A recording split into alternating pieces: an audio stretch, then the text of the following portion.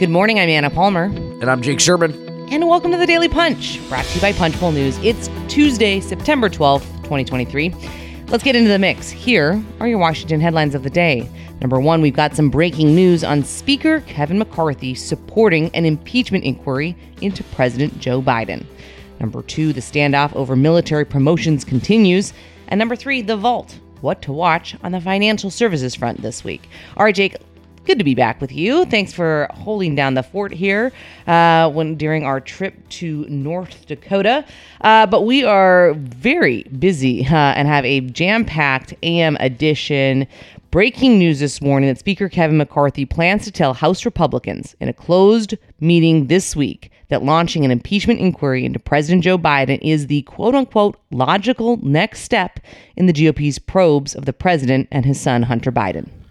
That's right. North Dakota was great. It would be difficult to get me back there in February, but I think that was... Hey, never say never. We'll do a little ice fishing. I also invited, the folks that came to our event to do that as well. Ice fishing. Okay, well... if you know, you know. And I feel like there's some listeners of Punchbowl News is the Daily Punch who know. I guess. Okay, let's move on to Kevin McCarthy. Late last night, Brez and I confirmed this news that Speaker Kevin McCarthy plans to tell House Republicans in a closed meeting this week that launching an impeachment inquiry into President Joe Biden is the logical next step in the Republicans' probe of the president and his son Hunter Biden. Now, McCarthy and Republicans who are pro-impeachment inquiry believe that they'll have the ability to ask for extra documents, like bank records, if they have a legitimate legislative interest, which is they believe they will establish with an impeachment inquiry. Now, a couple things happening this week to know about. Wednesday, not today, tomorrow, Republicans have a closed Republican conference meeting in the Capitol where this will come up undoubtedly. I'm sure appropriations will be a big topic of that meeting as well. But in addition, Thursday is a meeting that Republicans will have on impeachment itself.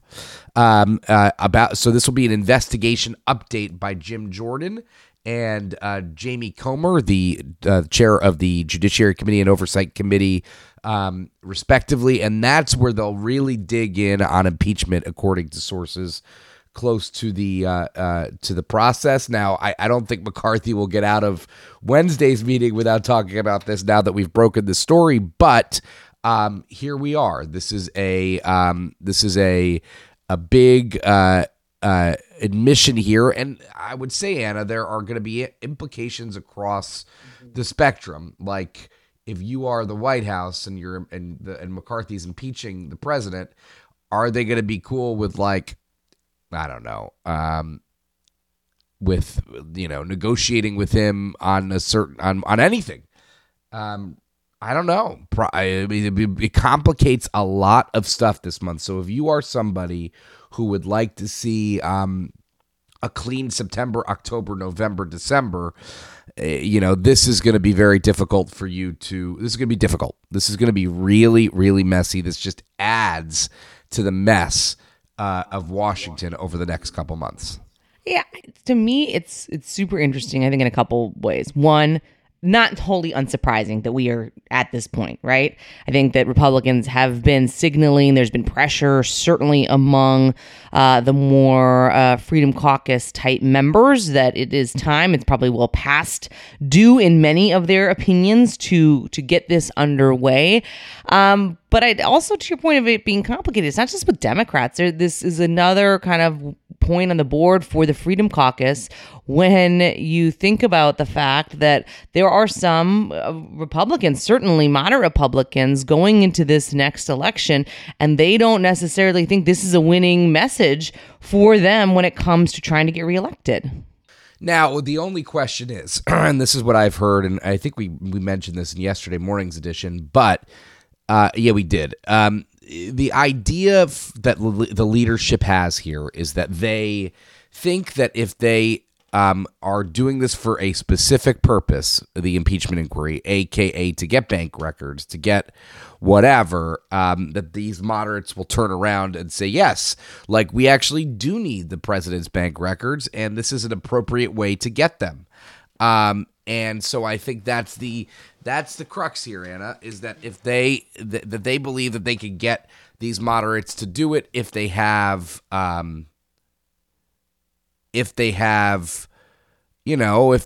sort of explicit purpose.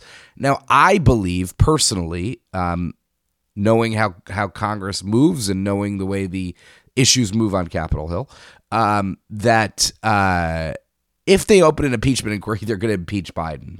Yeah, they just are. I just think that's quite obvious. Now, of course, the Senate will not convict him, but I just think this is not going to be a we opened an inquiry and and that's that. I think they're going to impeach him if they do this. I don't know that for sure, but that would just be logical. So anyhow, that is the big news we have at the top of Punchbowl News AM this morning. Right in our zone leadership coverage of the Capitol of Congress, which we bring you all day long, and I appreciate everyone reading. I want to mention one more thing, Anna. The House Republicans have the defense appropriations bill on the floor this week. I don't know that they're going to be able to get it through. Maybe they will be able to get it through now that they vote. They're saying they're going to open an impeachment inquiry, but there's people who want to know the top line number. If McCarthy can't get a defense bill through, then it'll be a challenge to get anything else through over the next couple weeks. All right, let's move to the number 2 story of the morning. We have been covering this story for quite a while in all of its different iterations. Andrew Desiderio, who covers the Senate for us, has been all over it. This is a look at Senator Tommy Tuberville, the Republican from Alabama, and the standoff he has with basically most of the rest of the chamber in the Senate over military promotions. This is getting very heated. It feels like it's getting a little bit more personal than it has in the past. So far, Republicans have been pretty hands-off of Tuberville, some criticizing him, but not pushing him to, really move off of his position. But there's kind of this consternation also in the Democratic Party within the Senate Democrats about how to actually handle this, that this is actually impeding potential military readiness. And this staring contest so far, just neither side blinking.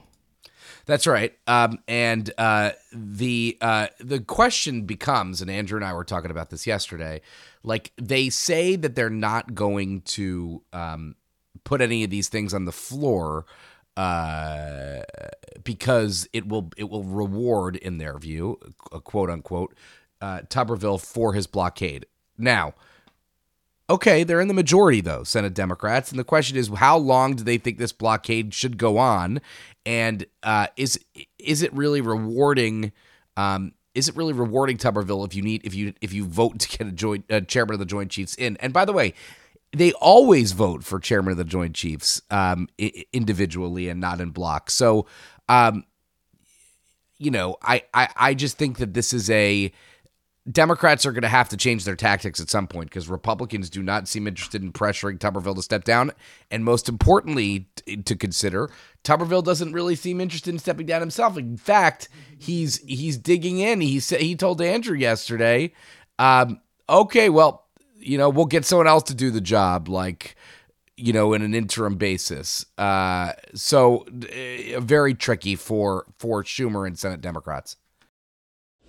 All right, let's move to the number 3 story of the morning. A really great item from the Vault and Brendan Peterson, looking at Securities and Exchange Commission Chair Gary Gensler returning to the Senate Banking Committee this morning.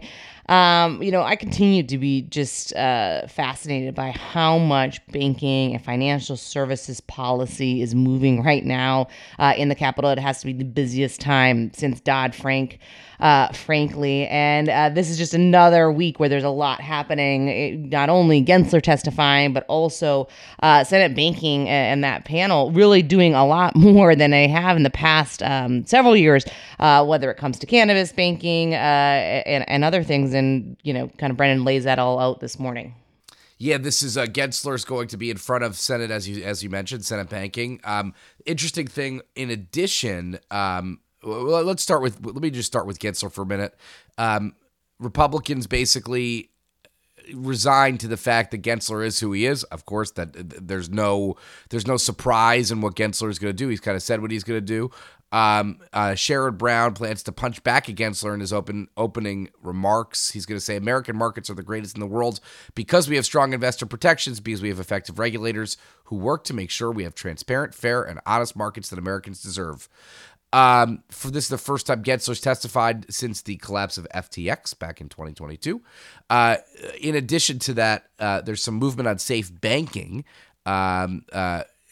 Sherrod Brown maintained that he was close to holding a markup of that cannabis bill, which would effectively allow banks in some way, shape, or form to conduct business. Traffic, not the right word when you're talking about drugs, but to conduct business with marijuana or cannabis bank businesses. So something actually that would, and talking to people in that industry, in the legal marijuana industry, something that would be a huge boon to their business because, in many ways, these folks who are in states where marijuana is, or municipalities where marijuana is legal, the District of Columbia being one of them, there is a robust,